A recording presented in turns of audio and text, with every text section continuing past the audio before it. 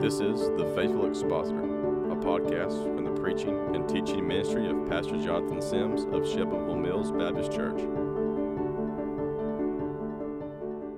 Welcome to another edition of The Faithful Expositor. I am your host, Brother Joe Carpenter, and today I get the privilege of sitting in the studio here at Shelbyville Mills Baptist Church with my senior pastor and my friend, Brother John O. Sims. Brother, how are you today? Thanks for asking, brother. I'm doing good. How are you doing? I'm good. I'm doing great. I love Christmas. I love this Christmas season. We're getting to the tail end of hunting season, but I'm still enjoying that. The weather has been odd, but it's still been nice. And man, just the Christmas lights all around and all of that. I love it. I enjoy Christmas music. I kind of have a little tradition. We have a hunting lease in Illinois, and we go up there in the rut in November, and that's pretty early, you know. And I change all my music over to Christmas music. I've always done that, and I listen to Christmas music all the way up there and back. And I love the fact that, you know, last of November and all of December we sing Christmas worship songs in church, and we did that yesterday, and just a special time of the year. This is totally unscripted, but let's see if you can do it. So what is your favorite Christmas hymn or song? My goodness. Or do you have a favorite? That's so hard. I love the first Noel. I just love that song about the announcement of the birth of Jesus, and it's just a beautiful hymn. But, man, I love them all. Yeah. It's hard to nail them down, isn't it? It is. Oh, Come, Emmanuel has always been one of my favorites. It really is. Yeah. Well, wonderful. Well, it's good to catch up with you then. We're kind of coming to the end of a season where we've been a little bit out of pocket. There's been vacations for both you and I, and Ryan, I think, is even in there, and we've been here and there, and so we're kind of coming back together, and that's been nice. But even as recent as last week, you were out preaching a revival series up at down at Holly Pond. And, tell us a little bit about your trip there. Well, it's the First Baptist Church of Holly Pond, Alabama. It's in the Cullman, Alabama area. The pastor is a faithful brother, a friend of mine that I love very, very dearly, Benjamin Smothers. He's married to just a sweet pastor's wife, Jada. I love her so much. And they have 5 children, and I view my life through the lens of their family a little bit. It so takes me back to when Kayla and I were younger and had 5 young children, 5 babies in our home, and it was just a joy to be there. This is a faithful brother. Like I said, he's been the pastor of that church for 13 years. We kind of had our split, our division in our church early on, 2 years in. Theirs happened in 2020. Oh boy! So it's relatively later, you know, in the process there. He would have already been that church 11 years, I guess, you know, when that happened. And so they have come through on the other side. Just a lot of young families in their church with children, and a lot of signs of health, biblically speaking. This guy's a verse-by-verse expositor. Amen. They have built the church on the Word of God, and I know the wounds are still fresh from, you know, the division that they've recently went through, but it would have never been the Lord's church without that. And I can see so much of what they're going through, what we went through. And the Lord's building His church, and it's painful. It's not without some heartbreaks and disappointments, but I was very encouraged to be with them last week. You can tell they've got an expositor in the pulpit because the way they listened to the Word when I preached, the comments that were substantial and biblically saturated that I received after I preached. Amen. You just don't get that anywhere. Yeah. And so it was a joy to be down there with them. I was Sunday through Wednesday, and I left down there Wednesday night right after I preached to get back home because Kayla had surgery on Friday. So we just had a day in between to kind of get our house in order there. And is she doing okay? She's doing okay. She had her gallbladder removed, ended up having a lot of stones, 20 to 30 stones that were there. And she has struggled for the last year with a lot of sickness, nausea. And so we're just rejoicing that we didn't have an emergency and there wasn't a blockage or something like that. And she's home recovering today. Good. But So it's been fast-paced. Yeah. And then yesterday you were able to come back, and it was interesting. I sat around with our family watching the Army-Navy game on Saturday, which was a tough loss. Yeah. But as we were sitting there, one of my sons asked, they said, "Is Brother Jono going to be preaching tomorrow?" And I said, "Yeah." I said, "He's going to be back in Revelation 16. And no joke, my mom, two of my boys just like cheered out loud. Now, as the brother who was helping to fill in for you while you were gone, that I didn't know how to take all that. But there's a thrill that comes over the hearts of the church when we kind of get to come back in and hunker down and get back into that consistent diet of expository preaching. We're getting back into the book of Revelation, and it was wonderful. It was for me.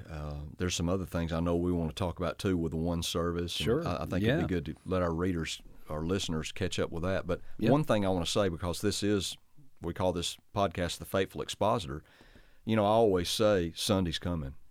Yeah. And that's just it's a joy. Mm-hmm. But, we basically, I write 2 doctoral dissertations a week. Now, you chew on that, Exactly. But expository preaching is it's rigorous, it's involved, it's difficult, it's hard, but it's also so rewarding. So I'm down in Holly Pond, and I'm preaching Sunday morning, Sunday night, Monday, Tuesday, and Wednesday, trying to be faithful. And I was mostly prepared before I got there. The Lord always changes things and changes messages and leads you in a different direction. But in the mornings, I was reading intensively. I had read a little bit before arriving down there, but all day Monday and all day Tuesday, I was deep into the text, Revelation 16, that I preached here yesterday, reading. And then I started manuscripting on Wednesday. Took Thursday off to be with Kayla. And then Friday, while she's in surgery, I'm in the waiting room with a laptop computer and study books, and people around me were gracious enough to let me take a couple of chairs on both sides of me, and I tried to sit where a plug was so I could plug my computer in, and I'm over there manuscripting. I finished that sermon in the waiting room of the hospital. And sure, it's okay some weeks, I want to be careful to say, to preach something you've preached before. Yeah. And that's completely permissible when your back's against the wall in a situation like that. But I had been away, and I just had a burning zeal and a desire in my heart to get back to the book of Revelation. And so have mercy on your pastor. Pray for him. Amen. He's always under a deadline. That's right. We live our lives under the looming of Sunday is coming. And boy, the older you get, it seems like every day's Sunday. You just, you're always studying. My girls will call me up, "Dad, what are you doing today?" "I'm studying." "Dad, what are you doing today?" "I'm studying." "Hey, Dad, what you doing?" "I'm studying." That's my life. Yeah. I'm not complaining. Yeah. But just imagine, having 2 or 3, most of my ministry 3, now I'm back to 2 expositions a week that you have to be prepared for. And in a very intensive book like Revelation, you can't just hit a lick at a stick. Right. Man, you've got to read and study, and even then you go to the pulpit saying, "Lord, I hope I'm getting this right." Yeah, There's so many opinions and so many voices out there. Yeah. It's just very humbling. Amen. And then you're going to do what you've counseled us to do before too, and that's you're going to take a slight break from that. Next Sunday, we're going to preach a Christmas message. Right. The Sunday after that is Christmas Sunday, and so we're going to have the Lord's Supper that day. Yes. And I think we've talked about that on this podcast before. We dedicate the entire service to that, 100%. to the Lord's Supper. We believe it's worthy of it, and you'll preach probably from 1 Corinthians 11 or one of those Lord's Supper passages of Scripture. Yes. And very thankful for that. We've been announcing that to the church body, too, about a month out, just preparing your hearts and examine yourself. And so I it's don't good. know any other way that you can do that. Yeah. Having the Lord's Supper every Sunday. Right. Now, if you want to do that, and it's purely an elective choice, we're not commanded by Scripture Absolutely. to do that. But if you want to do that, that's fine. I just don't know how you emphasize and draw the level of importance to the Lord's Supper that it must receive. Yeah. And so I wish people could come here and be a part of one of our Lord's Supper services and know and see and experience that it's everything. Mm-hmm. It's everything. It's the highest Yeah. importance. It's the complete soul focus. And our people have been preparing for weeks to be ready to come to that Lord's Supper service. So I'm really, really looking, and it's very special to be able to do it on Christmas Day. Oh, it is, yeah. It's like an anchor. It's is. kind of how I view it. It's an anchor that just kind of holds you fast throughout the year, that we keep coming back to that, remembering who He is and what He's done. You know, the week before I went down to Holly Pond, I preached the Ephesians 5, loving the local church message, and Amen. I preached it down there. And that's one of the remedies that Paul gives when you leave your first love. Mm-hmm. He says, remember from where you are fallen and repent. Hmm. And I had a man come up to me at that church. I just thought I'd throw this out at Holly Pond, and he said, you know, my heart is cold. How can I, battle this? And I use the Lord's Supper as an illustration. Mm-hmm. How God uses the Lord's Supper. I know if this is the truth for you. Mm-hmm. Whenever we have the Lord's Supper, brother, it rekindles my love for Jesus. Mm-hmm. It melts my carnality and my sinfulness, Amen. and it brings me back into close communion with Jesus. Mm-hmm. Remembering is so vital. Mm-hmm. Remembering is so important. And the Lord's Supper is a tool that God uses to pull me back to my first love. Amen. Again, and again. Amen. And I believe it's that for the whole church family, Amen. too. Amen. That's the consistent testimony I'm hearing about it. Right. Well, yesterday I wasn't able to be in the morning worship service where you preached kind of the first half, I believe, there of Revelation 16. Last night you finished it off. But that's because I was teaching a membership information class, which we try to do monthly. We don't always get to do that. But for anybody who's been visiting our church and maybe they've recently been converted, we offer a membership information class, and people come to that. They learn about who we are, find out about what we believe and how we put those things into practice. Right. And this morning, as we were discussing what we're going to talk about on the podcast, we talked about something that comes up every time that I teach that class, and that is church discipline, specifically something that we call the Sin of Forsaking Church. Right. And just in a nutshell, what we'll get into the biblical basis of this in just a moment too. But when we talk about the practice that we call the Sin of Forsaking Church, what is that? The biblical basis would be Hebrews chapter 10. Yeah. And to the Hebrews, the writer, we don't know who the human author was. The Holy Spirit's the ultimate author. Amen.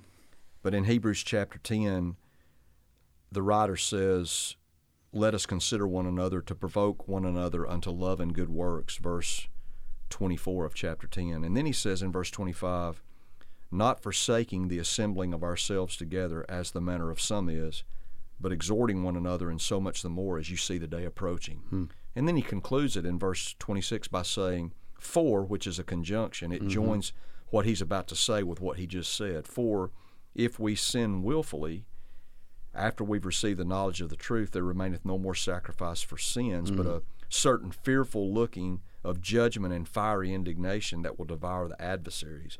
He says, he that despised Moses' law died without mercy under 2 or 3 witnesses. Listen to this. Yeah. Of how much sore punishment, suppose ye, shall he be thought worthy, who hath trodden underfoot the Son of God, counted the blood of the covenant with which he was sanctified an unholy thing, and done despite, or has insulted the Holy Spirit of God. Yeah. When he says not forsaking the assembling of the church together, then he says for, conjunction, which is the willful sin that he's talking about. The willful sin in view here is forsaking the church. And he said God views that as trotting underfoot the Son of God, counting the blood of the covenant unholy, and insulting the Holy Spirit of God. Brother Joe, I'm not aware of another sin in the Bible that has that attending offense to holy God. Yeah. Now, all sin is offensive to God, but what other sin carries that load of offense to God, of us trampling Christ underfoot, despising the covenant with which we were sanctified, and insulting the Holy Spirit of God? That's right. God takes church membership, faithfulness to church membership, very, very, very serious. When I preached the text from Ephesians on loving the local church, I went back to chapter 1. Paul to the saints in Christ Jesus at Ephesus and to the faithful. So we're called to be in Christ, that's our salvation. At Ephesus, that's our local address, our local church. And at our local church, in Christ, at Ephesus, we're to be faithful. And church membership is so cheapened nowadays. You know, many churches don't even have church membership anymore. Right. It's just a big preaching point where people come together to, you know, sing some songs and hear a sermon, if they even hear that. And the Bible stresses the importance, the sanctity, the holiness of the local assembly and being faithful to it. And so with that great burden of the Lord that He's placed upon us, we just decided years ago, this would have been 3 decades for me, because every church I've been in, we've practiced this, except the first one when I was in seminary, and I was leading them in that direction, but I was still young at this then. We've always practiced in my former churches and here discipline for the sin of forsaking church. Now, I didn't say missing church, Right. because we can all miss. Sure. There are providential hindrances, Absolutely. and people take vacations. That's not what we're talking about. We're talking about someone, as it says in this text, that willfully despises the commandment of God to the forsaking of the local church. I mean, they're forsaking God's church. That's right. And I guess before we would even dive into the nuts and bolts and the process of how we do that here, it really does come under the banner of what you just said, and that's meaningful church membership. Yes. And one of the things you consistently remind Ryan and I of is that it's gatekeepers. It starts there at the beginning, the front end of your church membership. We take that very seriously. We believe in genuine conversion. Yes. And we try to the best of our ability to determine whether or not it's been true. It's a true Baptismal counseling. Baptismal counseling. And so even that membership process, we take that very serious. It's meaningful. Yeah. It actually means something. Yes. And then, of course, when you are a member, that there's meaning to that too. There's rights, there's privileges that are involved there. There's responsibilities that are involved there. There's accountability. Brother Ryan recently preached on iron sharpening iron. So one man sharpens another. And so there's that's going on inside. It's a very intentional and meaningful church membership. And then, even on the tail end of it, it's a meaningful membership to the degree that we even will practice meaningful church discipline if necessary and if need be. I'll say this, it's impossible to have meaningful church membership without church discipline. Yeah. And I want to go one step further. It's impossible to be a true New Testament church without the practice of church discipline. Amen.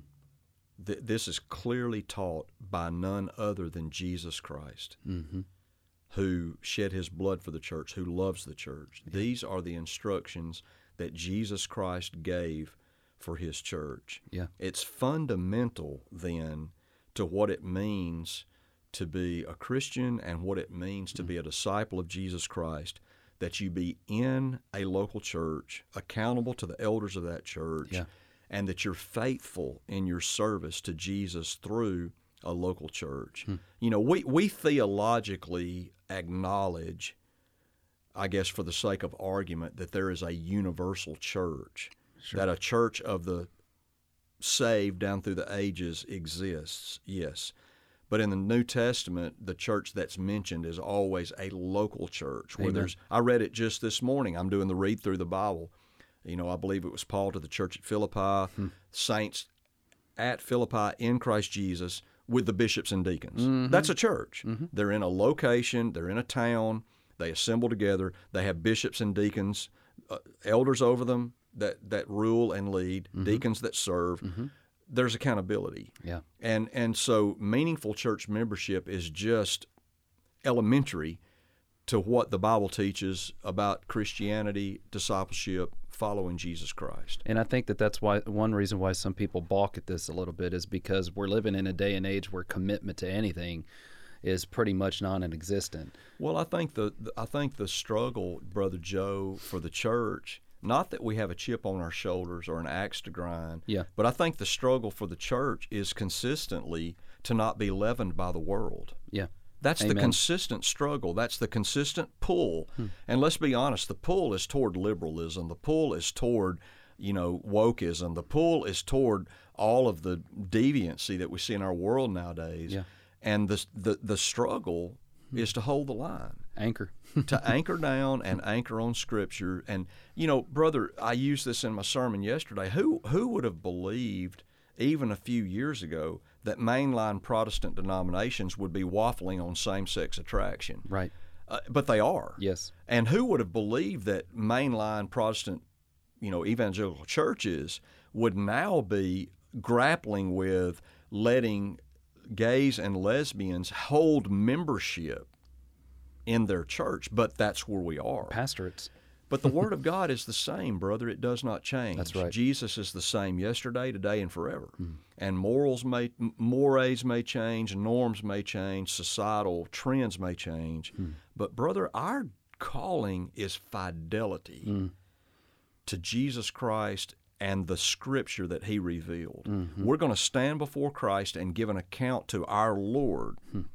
And I taught this at Holly Pond last week for two things. Number one, faith in Jesus. Yeah. And number two, fidelity to Jesus. Never separate those two. That's right. You cannot separate them. Faith in Jesus demands fidelity to Christ. And the only way I know to be faithful to Him, brother, is to get in His Word, discover what He said. And Jesus said, do not forsake the assembly. Yeah.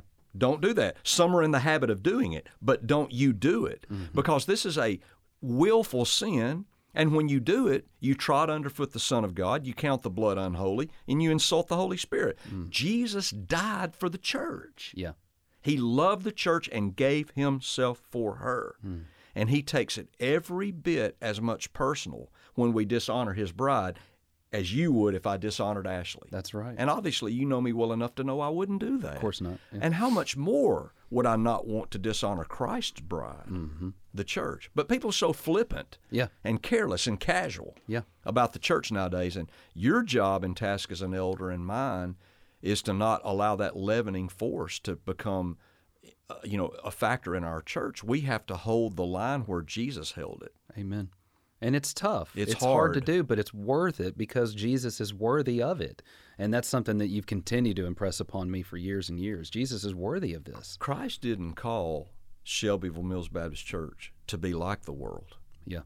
He called Shelbyville Mills Baptist Church to be like Jesus, and we fail at it. Sure. But we're to be salt and we're to be light. Light exposes, salt retards decay. And I don't know any way that a church can remain true to Christ the way membership rolls are bloated. Yeah. Anybody that wants to join a church can. If they're living in open sin, they can. That's right. If they're in adultery, they can still be a member. If they come out as transgendered, they can still be a member. If they come out as gay or lesbian, they can still be a member. If they're the town drunk, Yes. it's a mockery, brother. Yeah. And quite frankly, what's happening is the same thing that was happening in Corinth.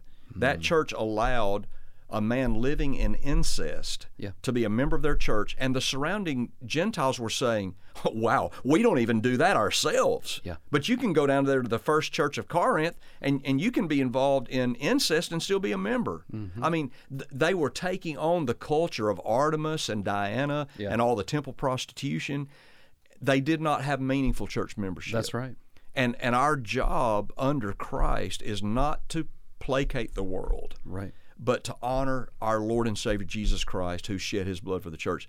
I don't know any other way to pull that off than having a serious membership, which demands, and we're not super oppressive with it. We'll talk about the nuts and the bolts, but we do have a standard. Yes. And we explain it to people right up front. That's right. They come into our church knowing what, I hate to state it this way, the minimums Sure. are, Yeah. and hopefully that's not where you live your life. Amen. Amen. But what the minimums are to be a member of this church, to be in good standing with this church. Yeah.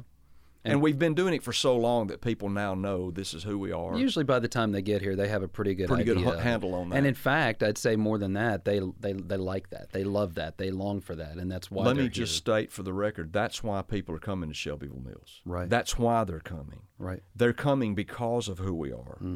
Not y'all have a nice building or you got catchy ministries for my children. Now, we have some good ministries for children, but people are coming because of who we are. They want a serious body. They want the preaching of the Word. And I want to say to the pastor out there listening, you're going to receive a steady diet of being told that in order to grow, you have to compromise. Right. Well, you may, but it'll be the wrong kind of growth. It'll be you're weaving the noose that will hang you. That's right. But if you're true to the Word and you stick to your guns, you're going to go through some lean seasons, and you may go through some times where it's very, very difficult. But God will begin to send you the right kind of people. Amen, brother. The people upon which He can build His church.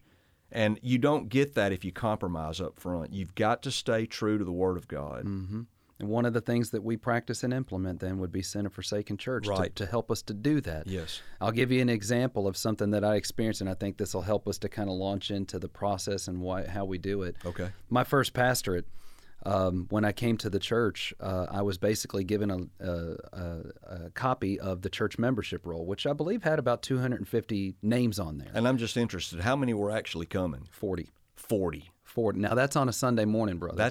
And I want to just say for the record, that is a typical Baptist church. Yep. Sorry, but it is. It is. That's typical of the way Baptist churches operate. And here's what I was told when I was handed that membership roll, that the majority of what you're going to find on here, that's your mission field. Yes.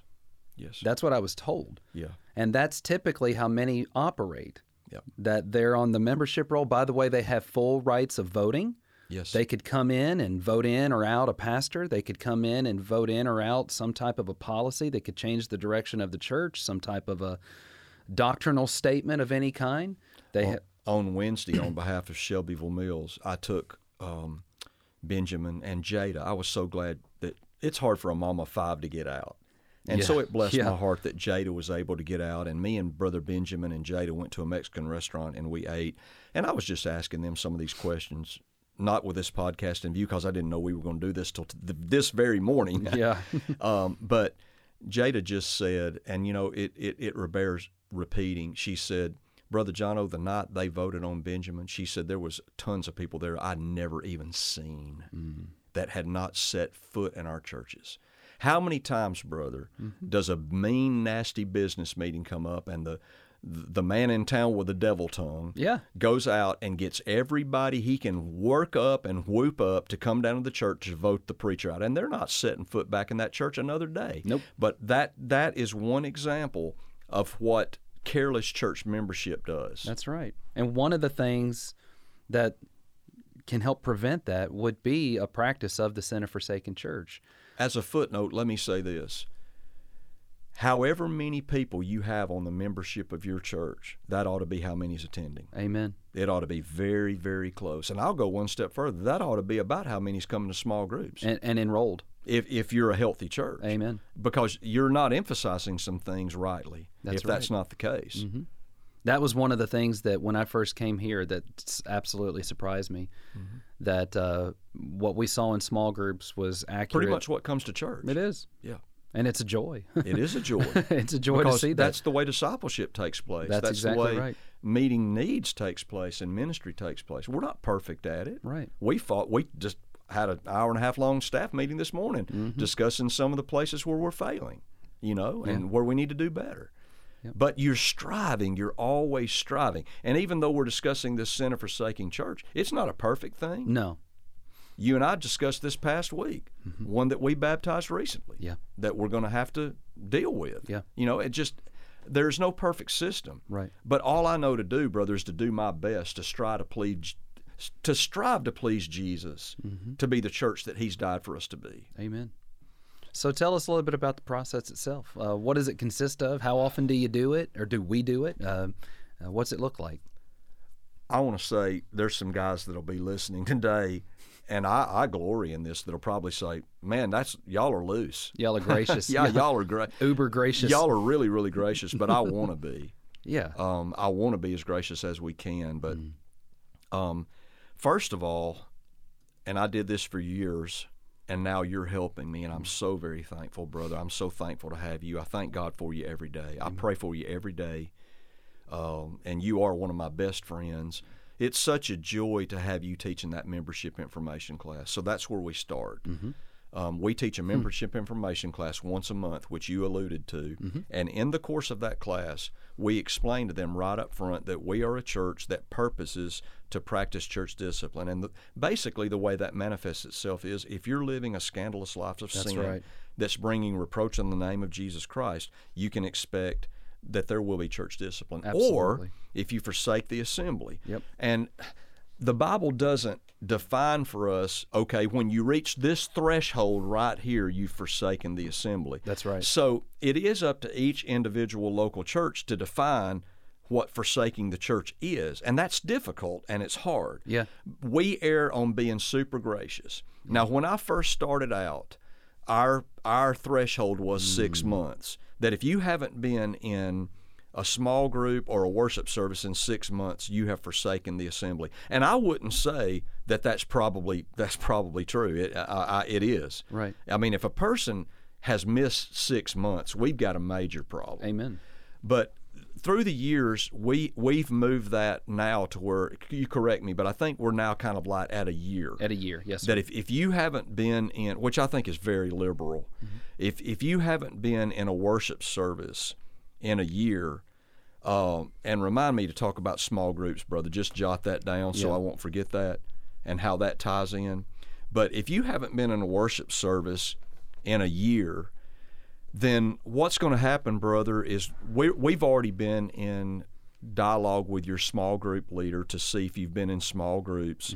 We're going to talk with your small group leader. We're going to call them in and say, hey, what's going on? What do you know? What are we facing here? Long before a year. Yes. I mean, I don't want to make it sound like, at a year we start trying to figure all this out. No, we've been looking and talking, staff meetings, shepherding, small groups have been discussing it. We've been discussing it in pastors' deacons meetings. Yeah. This never happens without a pastors' deacons meeting, of course. Amen.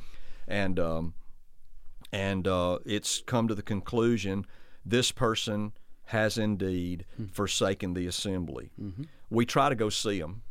We try to make a physical contact with them to find out, okay, where are you? And a lot of times that's when they'll say, I'm gone, I'm not coming back, blah, blah, blah, whatever. Yeah. If we can't reach them that way, we send them a self-addressed stamped letter, a letter saying to them, as best our records indicate, it's been this long since you were in a worship service. And if it's our desire for you to remain a member. So please fill out the self-addressed stamped card, mail it back to the church. And on that, it says, my desire is to remain a member. And if they check that, even if they hadn't been here, then we're not going to remove them because we see that there's a desire. We're going to follow up, try to find out what's going on, and try to reintegrate them back into body life. If they mark, I've left and I'm not coming back, or if they don't respond. Right. Or then, if they've even joined another church. Yeah. Well, if we make dialogue with them and they've united with another church that's sloppy on membership and doesn't let us know, then we just acknowledge they've joined another church, and it's not a discipline issue. Not at all. We just take them off the roll. But to those that tell us they're not coming back, or think about this for just a moment, they don't care enough about their church membership. They don't care enough about their church membership to return a self-addressed stamped card indicating their desire. Then we set a date, and it's usually once a year. And like I remember 6 months ago in pastors' deacons meetings, you brought the first list to the body of leaders of our church of what the Sin of Forsaking Church was going to be. And we have worked on that for 6 months up until our very last meeting just a couple of weeks ago, where we contacts were made, calls were made, y'all made reports. I talked to her, I talked to him, they're going over here now, they've joined over here, until we got it down to where we are now. I think we have a list of about 15 something like that. 10 or 15, people that it's obvious they've forsaken the church. They're not going anywhere, they won't respond. It's obvious they've forsaken the church. Okay, and our next church business session, which will be in January. Yes, sir. Their names will be read before the body, and a vote will be taken, and everyone that we've ever had has been 100% unanimous. And they will be formally removed from our church. And by the way, let's tie this back into the Lord's Supper. We started out talking about the Lord's Supper. It's excommunication. Yes. They're removed from the privileges of coming to the Lord's table. Yeah. They've made it clear that they're out of communion with Christ, and then they're out of communion with us. So they're removed from communion, and they're removed from the membership of the church. And so that's kind of it in a nutshell. I maybe left some steps out. We really do our due diligence. If a person's in the military, we got 3 or 4 guys that are in the military, and they're going to be away for a good while. Yeah. Well, we understand that. There's grace. There's grace there. Yeah. We're not hard-nosed about this. But we're trying to find people that have willfully, that's the key word, willfully forsaken the church. And when we find that, we understand that we're under divine obligation of the Holy Word of God to remove that person from our membership, because they're doing what Hebrews 10:24 through 29 says. Yeah. And oftentimes we get good reports. Lots of times. That we just weren't even aware of. And that's happened, in fact, this time we had more good reports than we did bad reports. We really did. And it was very encouraging. It was. And there was an opportunity there to continue on with some further counsel and some shepherding there. And it was good to hear where they are and what they're doing now. Let me just say for the record, I'm moving a little beyond the scope of what we're talking about here, but I want to just say this for the record, and this needs to be preached and taught. When you leave a church on legitimate grounds, you're transferred, you move. I'm not talking about you're huffy and puffy and you got mad and left. But I'm talking about when you leave a church, like we discovered several this time, that moved, one to college, one to a college town, one to another career change. Sure. They had a transfer, whatever. It's a legitimate move. Here's what I'd say. Now, I'm not talking about knee-jerk. You need to be discerning. But you should join a biblical church as soon as reasonably possible. This should not drag on, brother. That's right. This should not drag on to months and years.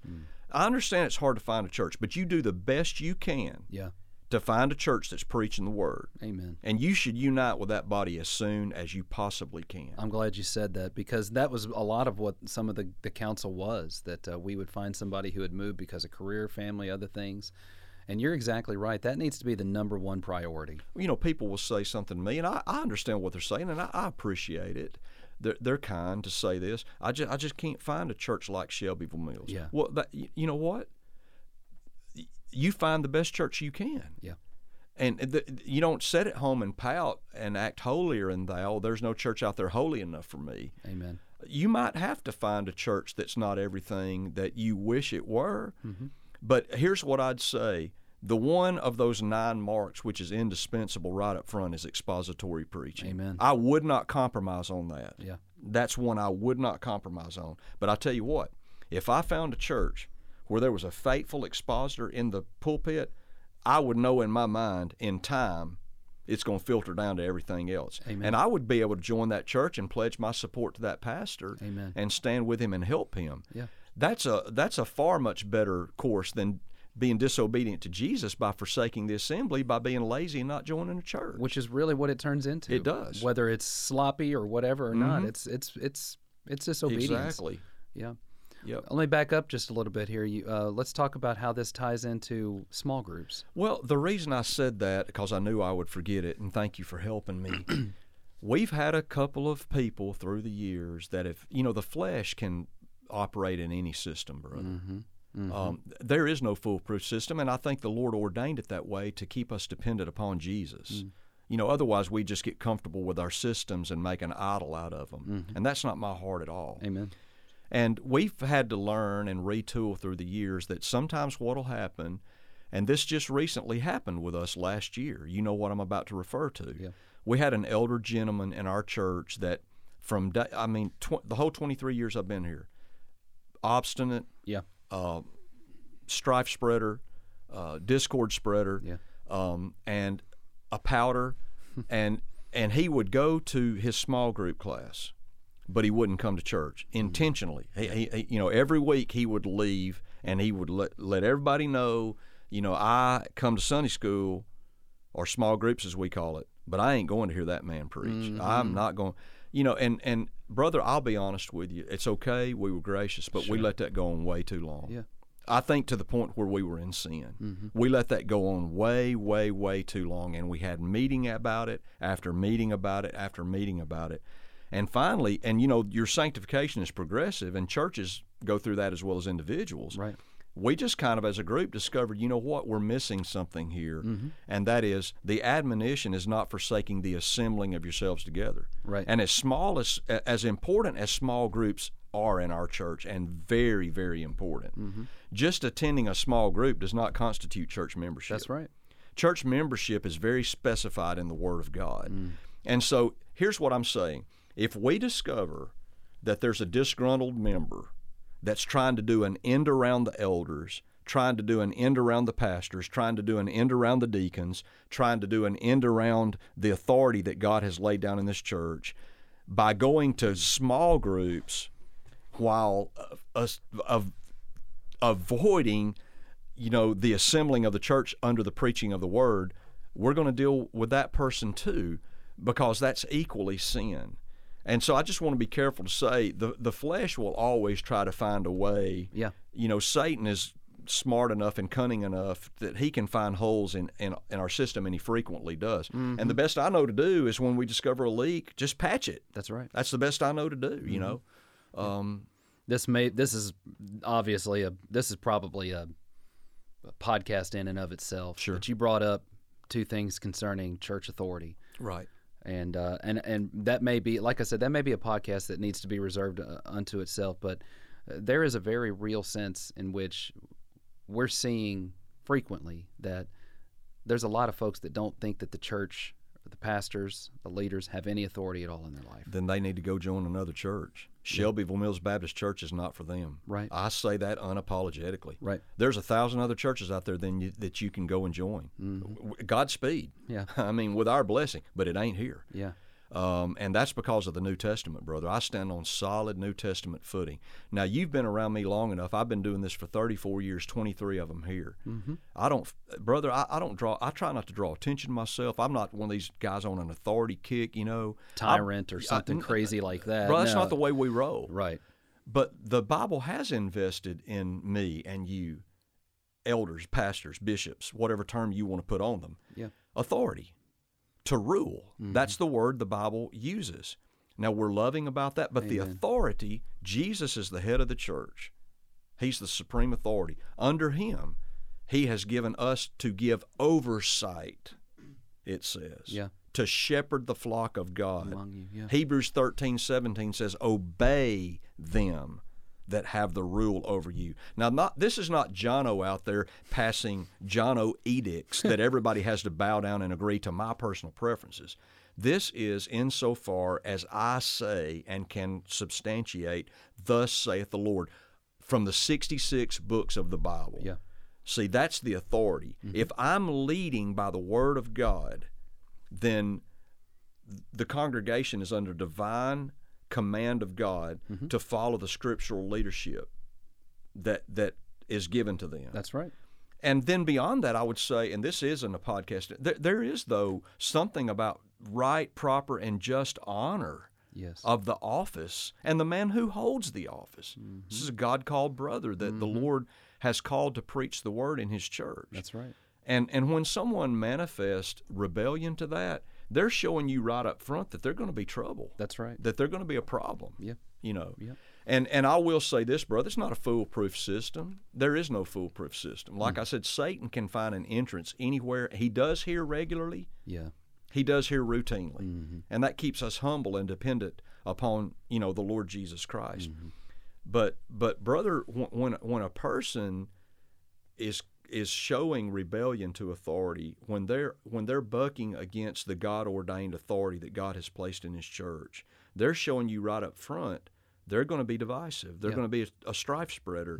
They're going to be used of Satan to try to sow discord among brethren, which thing God hates. Yes. And I would say this, it's not a foolproof system, but now with 34 years of experience of doing this, almost 34, it gets less and less and less because of the wonderful gift of church discipline. Yeah. These practices have a way of weeding some of those tares out. Yeah. And of deflecting some of those goats to where this is a sheep farm and not a goat farm. Right. That this is a wheat farm and not a tare farm. Now, the enemy still sows them. Sure. But these practices are used of the Holy Spirit to purify His bride and to purify the Lord's table and to create a unity and a love among the brothers, which simply isn't possible when we're oil and water. That's right. When we have this loosey-goosey, non-meaningful church membership that anybody, chainsaw murderer, can be a holder of membership in the average Baptist church. It just elevates what Christ does in His Word about the importance of belonging to and being faithful to a New Testament church and being under the authority and the leadership of the pastors and elders that He's ordained in authority over that church. To the local church. To the local church, exactly. Yeah. Yep. One last thing, and I'll just bring this up briefly, but how does, and we hold to congregational polity. Right. And how do those things relate there together? I will say you did even bring up the example already, just an example of how it works out, is that after that work is done in the Sin of Forsaking Church process, we bring those names, those folks before the entire congregation, and they vote. The people that assemble Yeah. pass judgment, and people are going to run with that, but they pass biblical judgment on those who have forsaken the assembly. Yeah, yeah. The authority is invested by God in His church.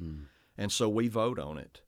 And we have a show of hands. You raise your hand. That's right. Motion is made, and we explain, like, okay, here's the names on the list, here's how we got here. And we explain all that we went through, the ones that we've called, the ones we've been discussing, but here are the ones that, as best we can ascertain, that have forsaken the assembly. Yeah. And then we call for a vote, and the church votes and expresses its will to remove them from our membership. The Bible doesn't call it elder discipline. Right, right. We don't call it pastor discipline. It's called church discipline. That's right. It's the church body that brings discipline on the sinning member. And the elders oversee it. Maybe we have to do some of the legwork, but it's the church that has the ultimate authority to remove someone.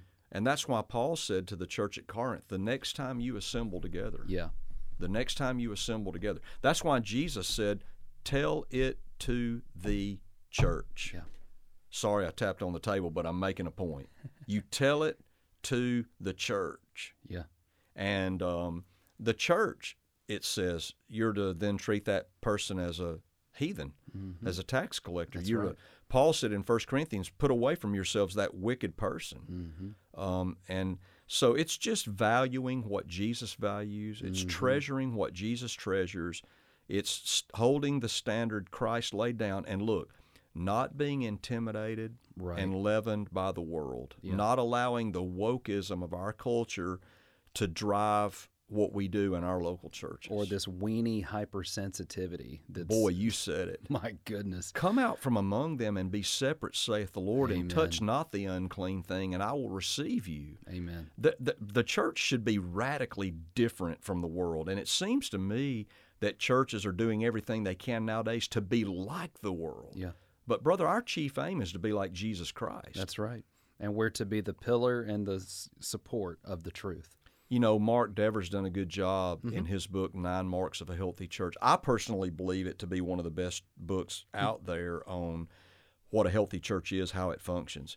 And he says what we believe, that church discipline is a key factor. Absolutely. To a church being a healthy church. That's right. I forget who said it, but somebody said when church J.L. discipline Dagg leaves the church, so does Jesus. Yeah. Yeah, he was one of the, I think, the first writing systematic theologian In Baptist life. in Baptist life. Yes. Amen.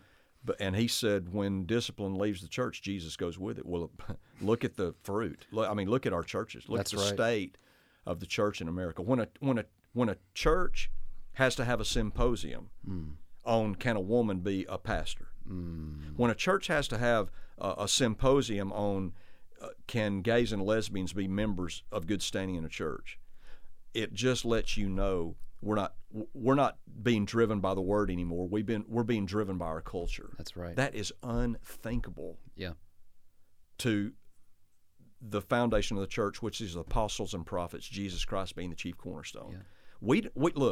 We don't have our finger run up in the air to see which way the wind's blowing. Yeah. That is not what we do. We don't do market surveys to find out what our community wants and then be that. We go to the Scripture. Yeah. And we purpose in our hearts, and we fail, but our desire is to be thoroughly biblical. Amen. And not just say we believe the Bible, which Baptists are very fond of doing that, but actually having methodologies that are driven by Scripture. That's right. I've always said you can preach just about anything you want to in a Baptist church, but try applying it. That's the rub. That's the rub. And the goal is to actually not just preach it, but to then apply it. Be ye doers of the word. That's right. Amen. Not forgetful hearers. That's right, brother. Well, thank you so much for leading Shelbyville Mills Baptist Church in this direction. Can I say one thing about that, brother? Yeah.